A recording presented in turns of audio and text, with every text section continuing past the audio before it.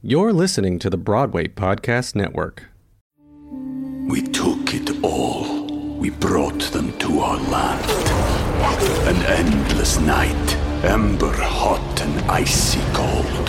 The rage of the earth. We made this curse. Carved it in the blood on our backs. We did not see. We could not, but she did. And in the end... What will I become?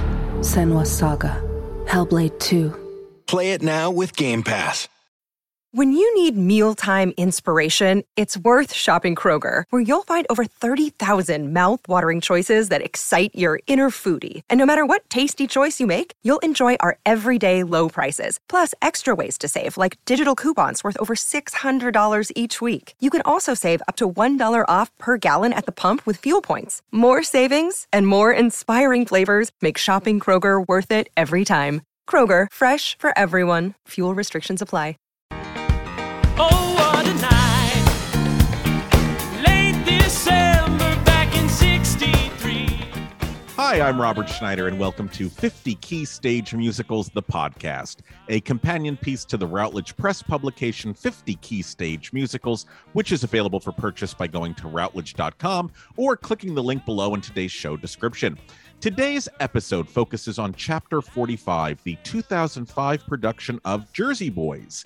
And with us today is Rick Ellis, co-author of Jersey Boys. Rick co-wrote Jersey Boys with Marshall Brickman, which was the winner of the 2006 Tony Award for Best Musical and the 2009 Olivier Award for Best Musical. His other credits include Peter and the Starcatcher, The Addams Family, The Cher Show, My Very Own British Invasion, and is currently working on an adaptation of The Princess Bride. He holds an MFA from Yale and was a teaching fellow at Harvard. Rick, thank you so much for joining us today. Rick, how did you go from Sereno Coin to becoming a book writer? You may be surprised to know that I didn't spring to life fully formed the day I started working as a copywriter. I actually was born here in New York City, born and bred New Yorker. My parents courted and married here as well, and so they used to go to the theater a lot. This, of course, was when you could go to the theater for 90 cents, and which, believe it or not, you could do until about 1971. So, you know, when my brother and I came along, my parents started taking us to the theater when we were little kids. So I saw my first Broadway show when I was 3, My Fair Lady, at the Mark Hellinger Theater, now the Times Square Church. My mother said it was the first time in my long 3-year life that I had ever actually shut up. So she thought, oh, well, a theater ticket at 90 cents, it was probably less than 90 cents back then. A theater ticket was cheaper than a babysitter. So she would take me to the theater, put me in my seat. And then, you know, I think she would go and do some shopping and come back and pick me up at the end of the show. And she started doing that a lot. So I started to see a lot of theater. I grew up loving the theater, thinking that it was, you know, everything that I wanted to be part of in my life. And then I auditioned at a ridiculously young age for the Yale School of Drama, now the David Geffen School of Drama. Yes. But it was actually called the Yale School of Drama in those days. And it was, and improbably, somewhat impossibly, I was accepted into the class with no resume or acting experience. So I went through the Yale program for 3 years and got my master's degree from Yale, and came back to my hometown, New York, with my love of Broadway, now paired with my love of the classics and of all aspects of theater writing. So I earned my living for a while before I started at Sereno Coin. I was earning my living just barely as an actor here in New York, acting and singing and dancing, and not having to wait tables, I'm proud to say, although I would have if I had to. But I was mysteriously asked to, at the opening night of a musical about the Red Baron, the German flying ace in World War I, written and directed by this crazy, talented Canadian guy named Des McAnuff that Joe Papp produced at the Public Theater. And I was in that cast. And on opening night, I was standing next to the food buffet on one side, and on the other side, the guy who handled the advertising for the Public Theater named Matthew Serino. And we were just chatting while we were waiting for the pasta to become available. And he thought I was amusing. And it turned out that his partner and creative director, Nancy Coyne, was away on holiday, and he needed some funny headlines. And so he said, would you like to write some funny headlines for me? And I said, I can't write funny headlines. I'm an actor. And he said, well, oh, that's too bad, because I would pay you $100. Now, I was making $149 at the Public Theater, $149 a week, plus an extra $20 because I was the dance captain. But I would have hammered nails if it was another $20. I mean, it's hard to live. Even then, it was hard to live in New York on $149 a week. And I stayed at the advertising agency for 20 years, eventually becoming the creative director and an equity holder in the company and all of that. And we grew that company, over those years to become, sort of a big player on the theater marketing scene, which was, a great delight and challenge.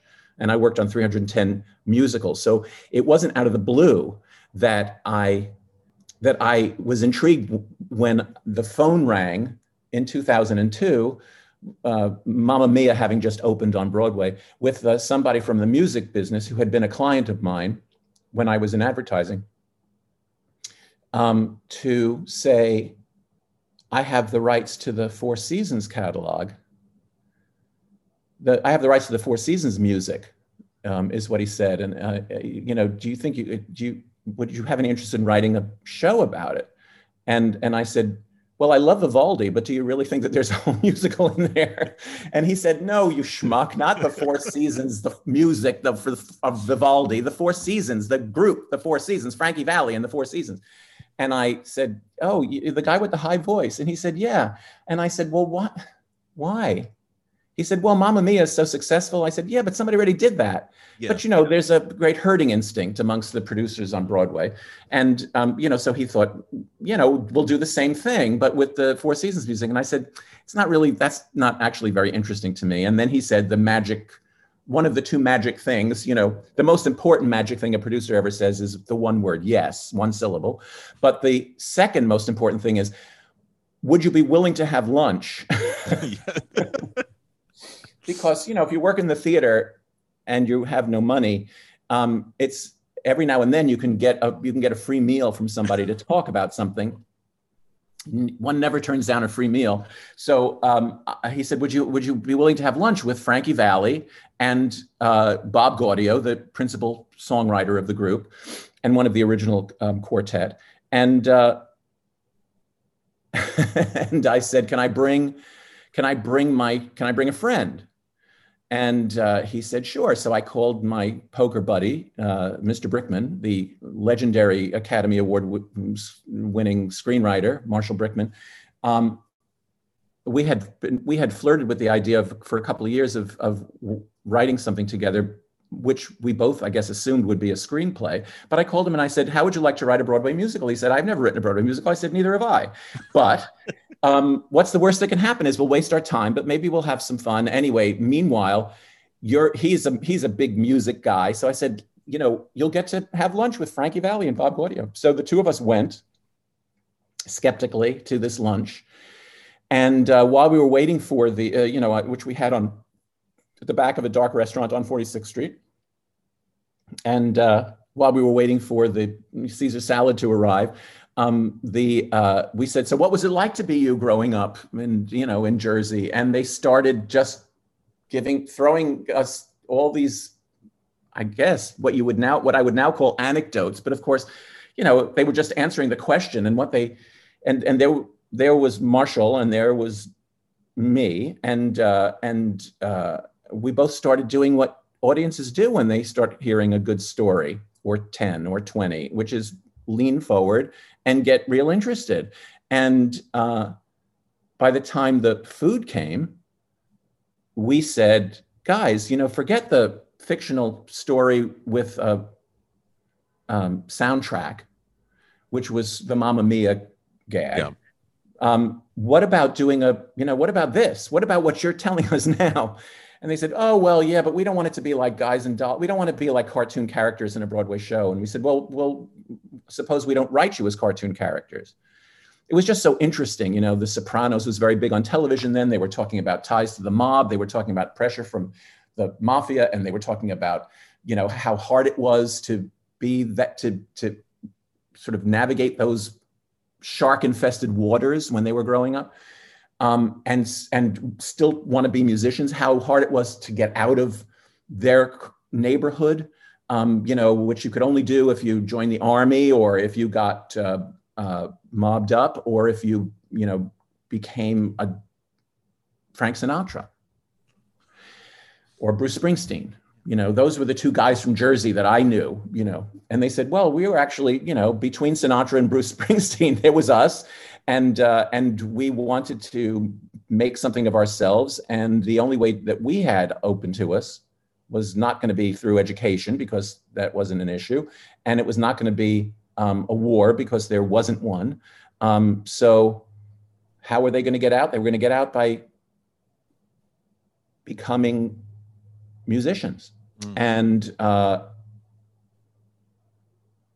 we thought, well, we've hit, Marshall, who was an actual writer at the time, and me, who was just sort of there sniffing around. I thought, well, this is like the mother lode. And Marshall said, yeah, this is, those movie posters that say based on a true story. Well, this wasn't just based on a true story, it's based on a good story. And it's not just a good story, but it's an untold story, because these guys did not have the culture elite in Manhattan behind them.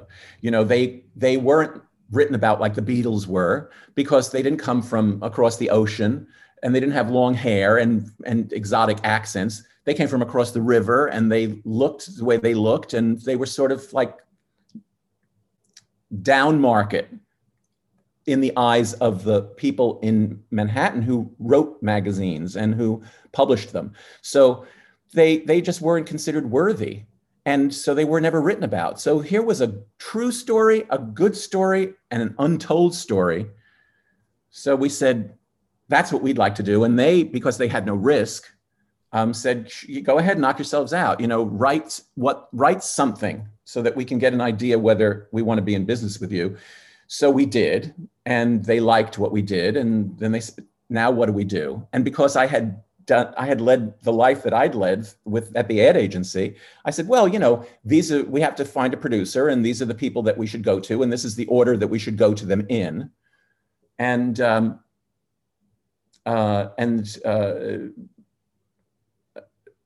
Marshall and I took a CD of their songs and a couple of scenes that we wrote, and shopped it until the Dodgers, bless their hearts, said, oh yeah, these guys sold 125 million records to people who now are right in the sweet spot of the people who buy tickets to the theater. So who would you like to direct it? Well, I remembered this guy from 1982, Des McAnuff, whose subsequent Broadway musicals and plays I had done the advertising for. So Des was never not on my radar. And I knew from my time, on the Red Baron musical, that he was really he wanted to be a rocker, and he had rock and roll inclinations.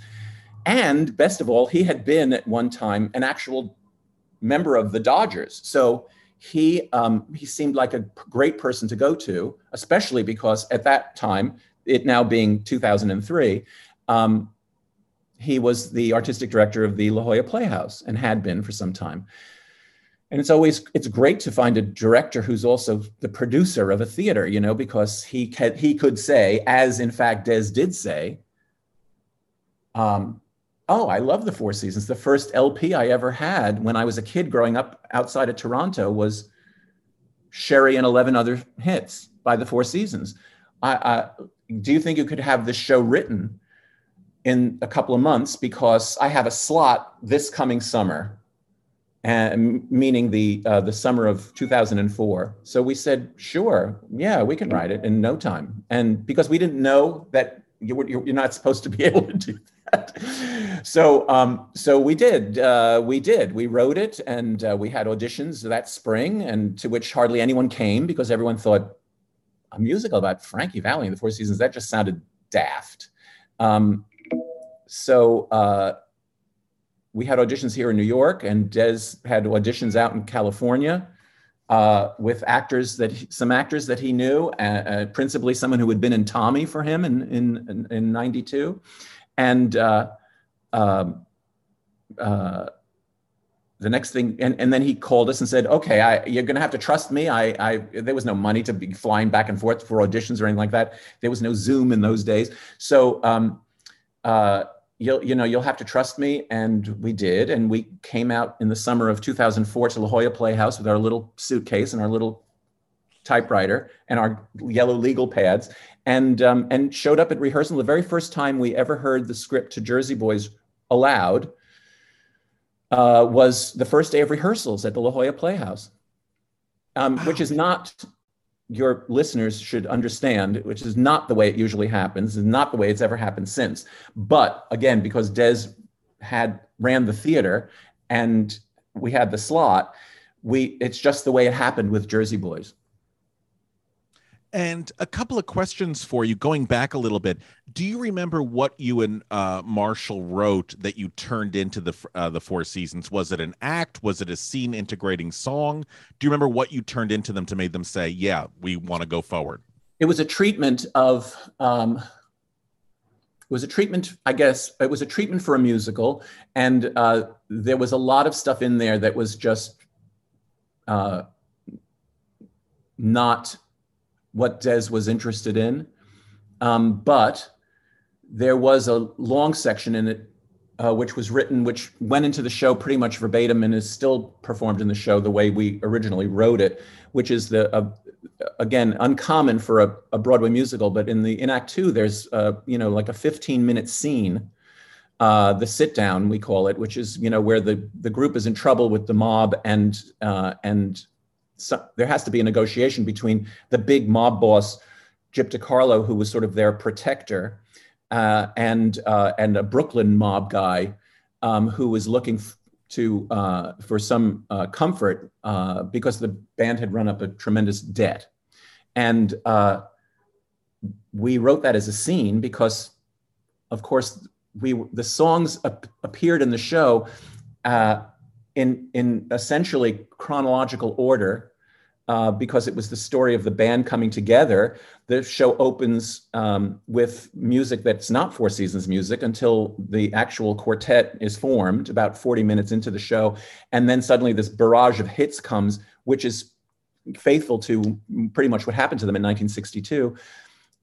In Act Two, we start playing with the chronology of the music a little bit so that the songs could comment on the action of the story. But there was no song to function the way a book number works in a musical, in terms of driving the plot. So we had this very large, long scene that Bob and Frankie loved, and Des made the sort of the focal point of the second act. So yes, there was the largest part of what we submitted to them as kind of a spec treatment ended up in the show almost verbatim. Wow. Okay. And so then when it came time for you and Marshall to start writing this, yeah, was it this moment happened to them? Let's see a song from their catalog that can fit that emotional moment, or was it, here's a song, what's the scene that we can write around that particular song, or was it a mixture of both? No, it was neither. We wrote this really as a play. Because about four guys who made something. If they made automobile tires, the score might have been the same, but it would have been less impactful, because the thing that these four guys made were records. The records asserted themselves by way of following the story, but we we wrote the show as a play, and in each scene that we wrote, each moment that we wrote, little scenelets or little split scenes, there was a song or songs that could have been nominated for each, to keep music being the engine of the story, and we tried to be cunning in terms of our selections of which songs appeared where, but the songs did not. We never said, "Oh, well, we have this song, let's write a scene around the song." That wasn't our process. We wrote a play with songs, and that kind of hadn't really been done, So I think that's why people were rolling their eyes at the expectation of the show that we were writing, because this pejorative term jukebox musicals had come into fashion. Little sidebar: the jukebox musical is a misnomer. There were jukebox musicals before there were jukeboxes. Jukeboxes came in around 1937. Not that I've looked this up or anything, but the idea of taking popular songs and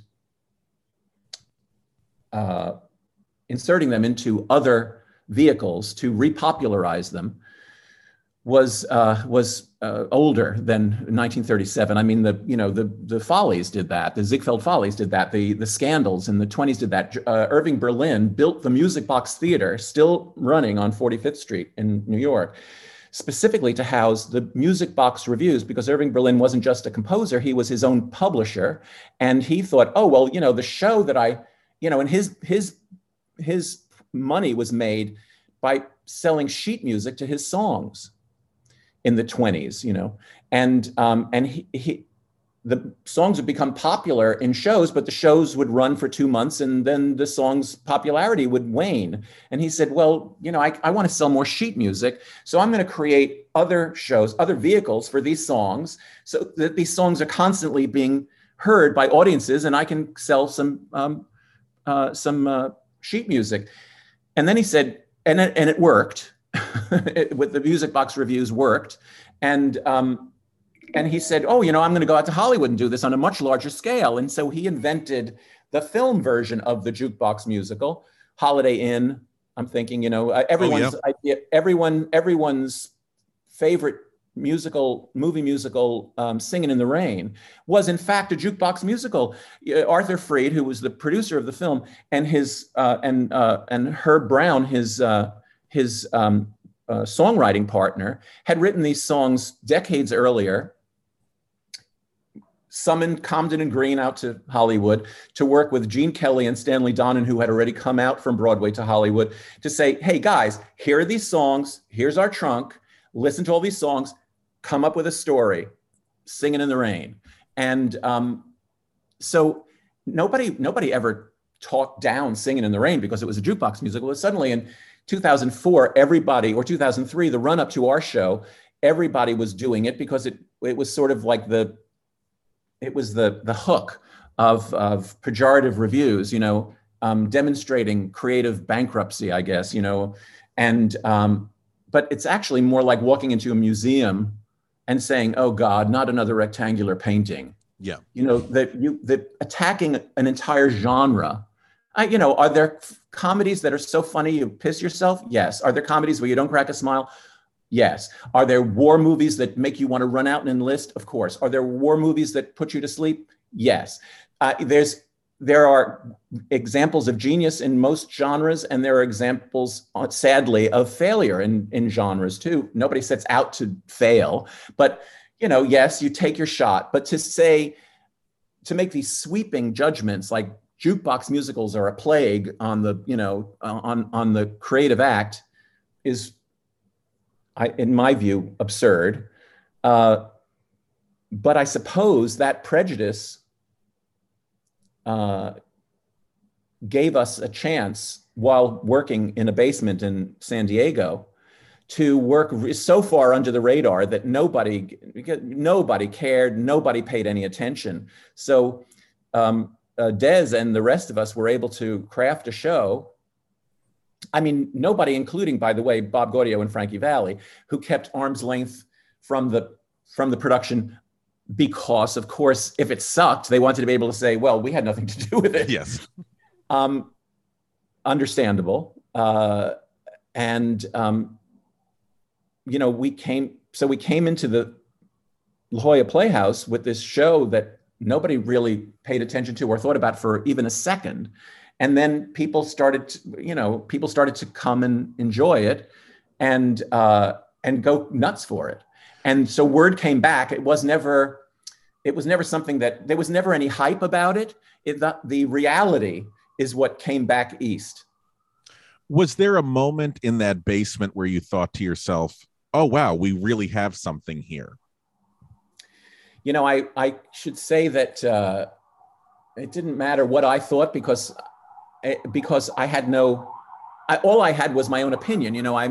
Yes, it seemed to be the first day that they read it, which was the first day that we heard it, and people were laughing at the laughs, and we were listening to the music, and it was like, oh, this 2 hours flew by. I mean, I knew that I felt that way. I knew that as Des put it together up on its feet, I knew that there were some real great goosebump moments in it, which you always want your share of. But of course, when an audience comes, the audience is collectively the smartest person in any room. So I didn't allow myself to think anything in terms of success. I just thought, let's see what happens when an audience comes. And from the first audience onward, the reaction of the audience to the show was so enthusiastic, and not just their response in real time to the show, but the next day at the box office, suddenly there were all these people buying tickets again, and their actions speak louder than words, and the actions of those audiences. We very quickly started to see people coming back and back and back. As we, stood in the lobby of the theater, we would recognize people coming, usually men, usually bringing different women. And we thought, that was when I thought, as a marketing guy, oh, we may have hit a nerve here, which is a very different kind of audience, an audience mostly of guys who want to show this show to the women in their lives because it was sort of a sexy thing for them to do. And that was especially interesting to me as somebody who appreciated what a difficult niche that is to reach in terms of musical theater. We took it all. We brought them to our land. An endless night, ember hot and icy cold. The rage of the earth. We made this curse. Carved it in the blood on our backs. We did not see. We could not, but she did. And in the end, what will I become? Senua's Saga. Hellblade 2. Play it now with Game Pass. Step into the world of power, loyalty, and luck. I'm gonna make him an offer he can't refuse. With family, cannolis, and spins mean everything. Now, you wanna get mixed up in the family business. Introducing The Godfather at ChumbaCasino.com. Test your luck in the shadowy world of The Godfather slot. Someday, I will call upon you to do a service for me. Play The Godfather, now at ChumbaCasino.com. Welcome to the family. No purchase necessary. VGW Group. Void where prohibited by law. 18+. Terms and conditions apply. Did the show change a lot from previews in San Diego to eventually what got to Broadway? This is a shocking answer because things do change and should. As you get the information from the smartest person in the room, an audience coming. I mean, I remember standing in the back of a play that Neil Simon wrote, and he had his yellow pad and he was making notes. And, me, the young idiot, came over and said, what are you doing? And he said, you're Neil Simon. Like, aren't you? And he said, if you had the chance to take a test every day until you finally got an A+, wouldn't you just keep working? And I felt like such an idiot, because there was the great Neil Simon, like saying, yeah, well, rewriting. Many years later, Arthur Lawrence, the great a librettist and screenwriter, said to me, writing in the theater really is rewriting. So we were prepared. I was prepared. I mean, I came out there really with, one shirt, one pair of pants, a couple of changes of underwear, and a suitcase full of pads. I mean, writing pads. But the audience reacted. We kept waiting. We kept going to Des saying, well, what do you think about this? He said, well, it's, you wait for the audience to identify the parts that you need to change. And the audience wasn't demanding change. The audience was demanding seats to come back and see it again the next day. Okay, great. So the show that opened on Broadway, there were some changes. We changed the order of a couple of things that happened in Act 2, which we thought would be a more dramatic upswing to the, to big climax of the second act. But the show that opened on Broadway was essentially the show that played in La Jolla. It very, very rarely does that happen, but and we were very lucky to have that happen on our first show, Marshall and Me. We were always ready to do the rewriting, but it just didn't seem necessary. For this particular show, did you have to get the approval of each of the living members of the Four Seasons, or did you have... Nick Massey, Nick Massey, the bass of the group, had passed away in 2000. Tommy DeVito, who was the guy who put the group together in the first place, the various groups that Frankie and he were in before the Four Seasons came to be. We spoke to him, we interviewed him, but Bob and Frankie had already made a deal with him for his life rights. So it was Bob and Frankie's approval and of everything that we needed, and sometimes they gave it wholeheartedly, and sometimes it was a real negotiation. They had the contractual right to insist on things, but generally speaking, because the four of us got along, I mean, Marshall and me and Bob and Frankie got along, we were able to negotiate pretty much with them on some various things. But there were a couple of things that really bothered them. But those were addressed before we went into rehearsal in La Jolla. And if you don't mind my asking, what were some of those things that Bob? Well, because we were doing a musical biography, it generally bothered them if things that we wrote involved people who are still alive and who didn't ask to be represented in a show. So I'm not going to tell you what they were, because that would defeat the whole purpose of their asking that they not be included in the presentation of the show. But nothing that puts them per se in a negative light. It's protecting others. Oh no. They were happy. They were very happy with the warts and all approach that we pitched them, as long as they didn't come off as cartoons. Yeah. And they didn't feel that they were cartoons. I mean, because from the beginning, the four guys who portrayed them in La Jolla, three of whom came to do it in New York, they played it with real chops and real gusto and real truth. So their fear, their apprehension, I should say, not their fear, because they're pretty fearless guys, but they were apprehensive about how they would be portrayed, and if they would sort of be caricatures of sort of the Jersey cliche, but they because they weren't. They didn't have objections like that. It was really just in terms of other people who were not part of the group, and out of respect for their request, we fictionalized some things, because after all, we're not telling a documentary, we're telling a story, and in some cases, we made some choices that telescoped several people who were in their real life into a single character, or created a character who represented somebody that they preferred we not actually include from real life, and some chronological events in terms of the history of the group. But those were the only things that they wanted us to change. And would you talk a little bit about your collaboration with Marshall Brickman? How does your collaboration work, and what do you bring to the table, and what does he bring to the table? Well, Marshall is somewhat older than me and has lived a very, very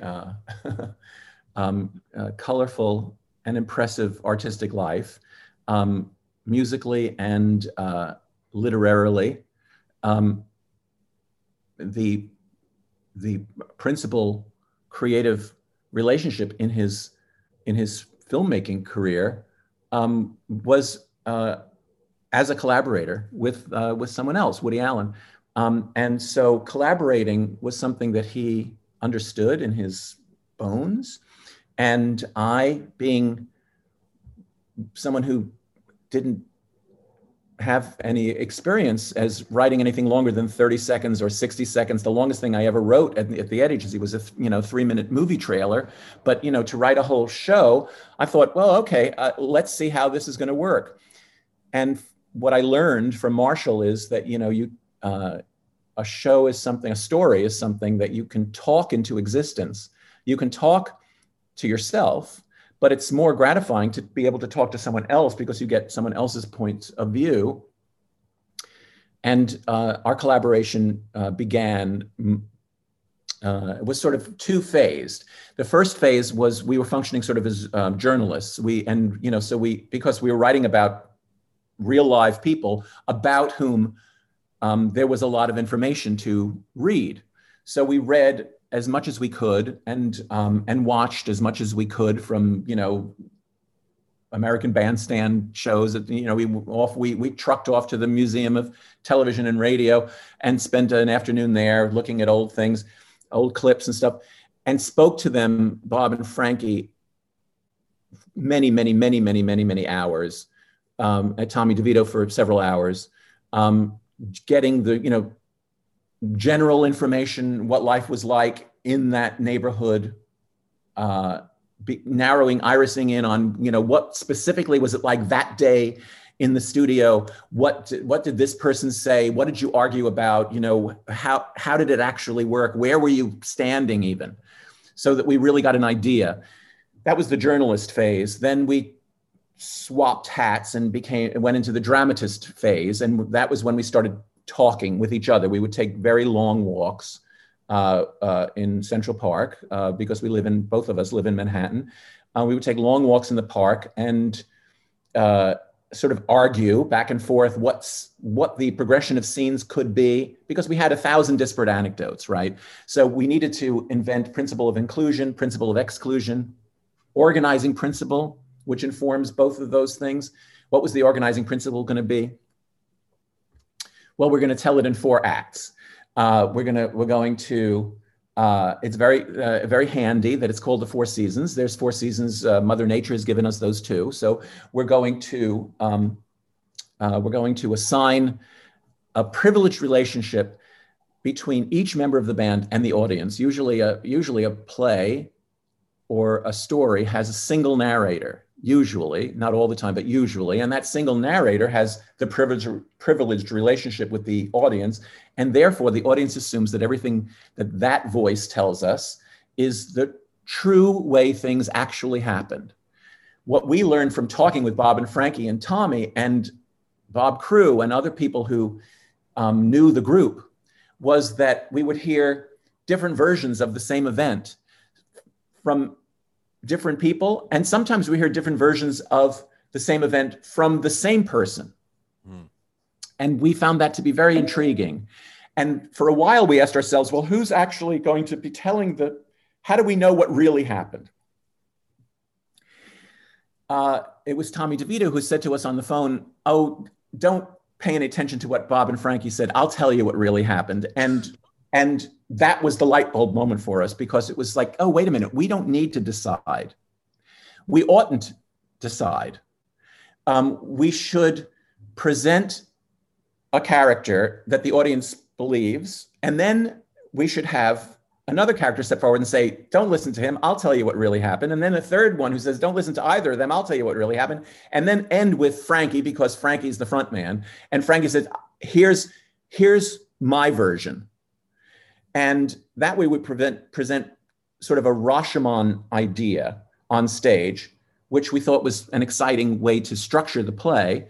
And because of Mother Nature, we thought, okay, well, Tommy, who puts the group together, the sort of the birth of the band, Tommy will become the narrator for the first act, Spring.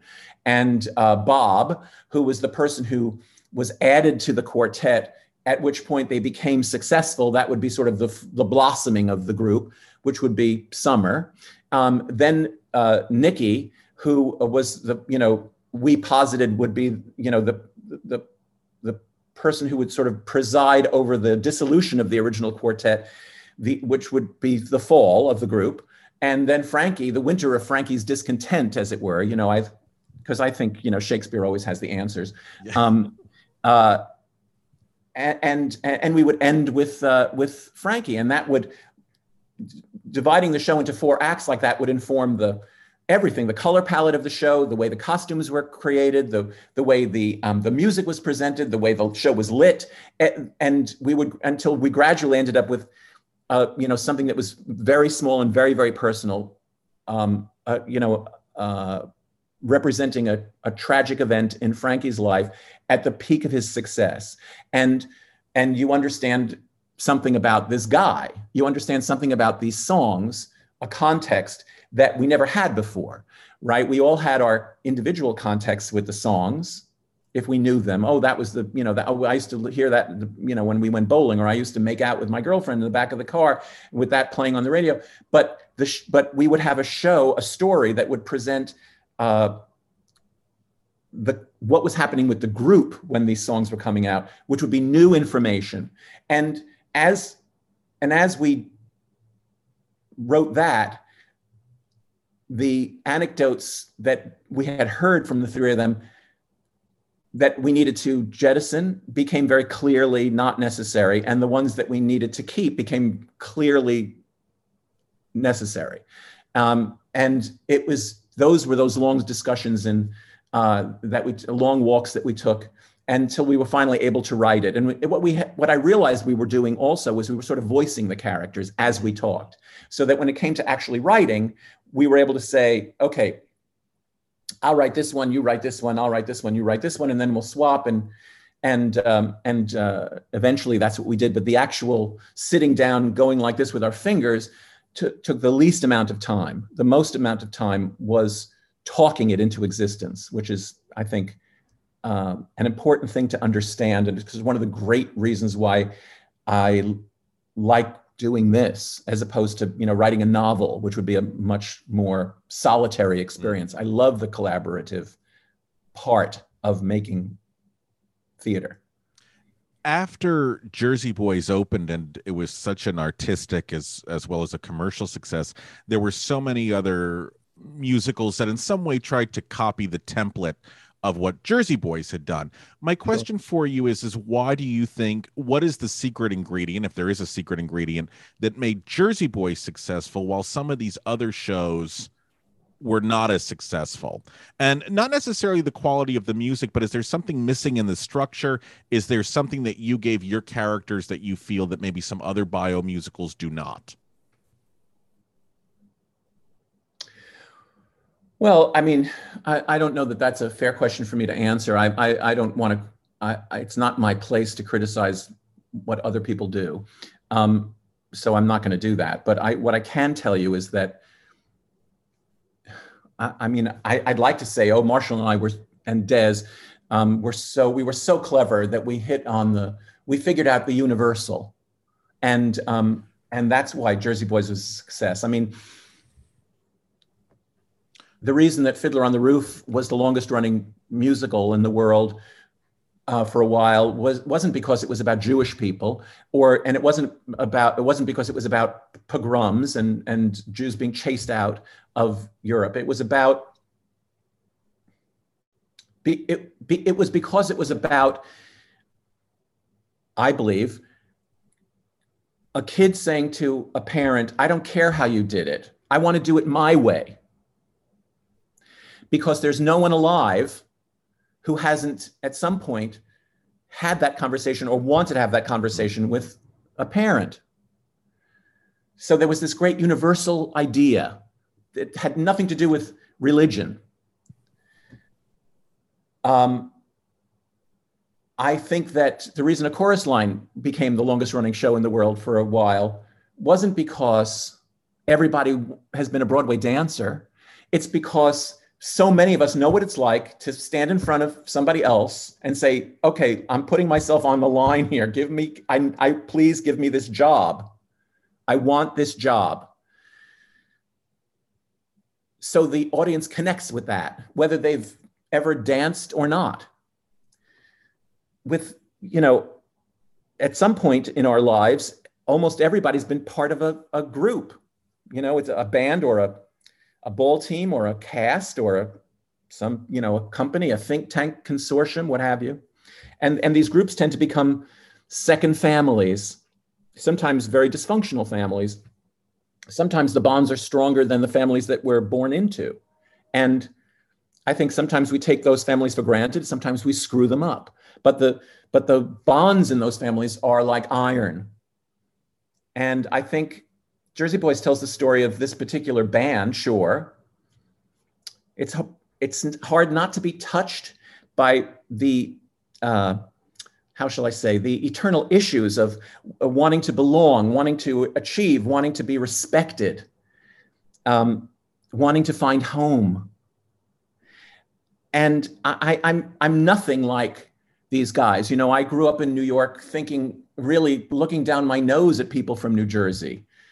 And then I met these guys and I realized that I'm nothing like them, but I recognize what happens to them because I recognize something about my own version of what happens to them. And I find that very moving and frequently, very funny too. And the audience response from the very first day indicated that was true for a lot of people in the audience. There's something about, we hit on a universal theme, this idea of everybody's place in a group of some kind, or most people in their life experience. And male or female, people are able to respond to that in an emotional way. And I think that's what happens, that's what makes a show, when a show can hit a nerve like that. Those are the shows that run for a long time. So great. So if I can flip the question. So if I were to come to you and say, hey, I've got a catalog of someone's songs, what advice do you have for me? It sounds like find the universality. Don't just rely on the good material. Well, I think finding the universality isn't necessarily something that you can do, or it's not about the music, it's about the story. Theater is always, what's the story? Is it a good story? Are the characters compelling?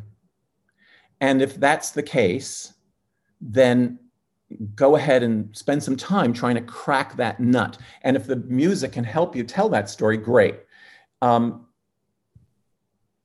If it's not a compelling story, if it's a story of someone who, always wanted to be successful and then became successful, they could have all the great songs in the world, but there's no conflict. Theater is about story, and story is about drama, and drama is conflict.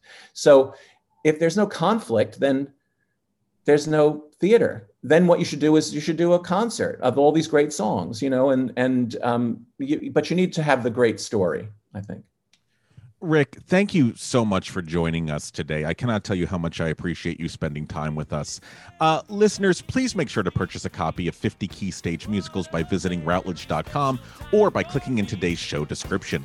If you want to learn more about Jersey Boys, please also review the links in the below description. I'm Robert Schneider, and thank you for listening to 50 Key Stage Musicals, the podcast. Bye-bye.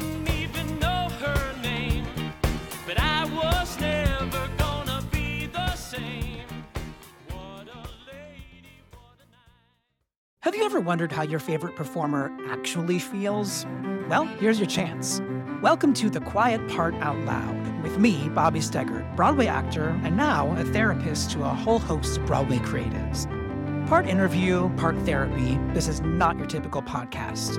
We'll go right to the heart of things with some of your favorite artists, what they still struggle with, what lessons they've learned, what they haven't figured out yet. There's enormous power in saying the quiet part out loud. Are you listening? It's time for today's Lucky Land horoscope with Victoria Cash. Life's gotten mundane, so shake up the daily routine and be adventurous with a trip to Lucky Land. You know what they say, your chance to win starts with a spin. So go to LuckyLandSlots.com to play over 100 social casino-style games for free for your chance to redeem some serious prizes. Get lucky today at LuckyLandSlots.com. Available to players in the U.S., excluding Washington and Michigan. No purchase necessary. VGW Group. Void where prohibited by law. 18+. Terms and conditions apply.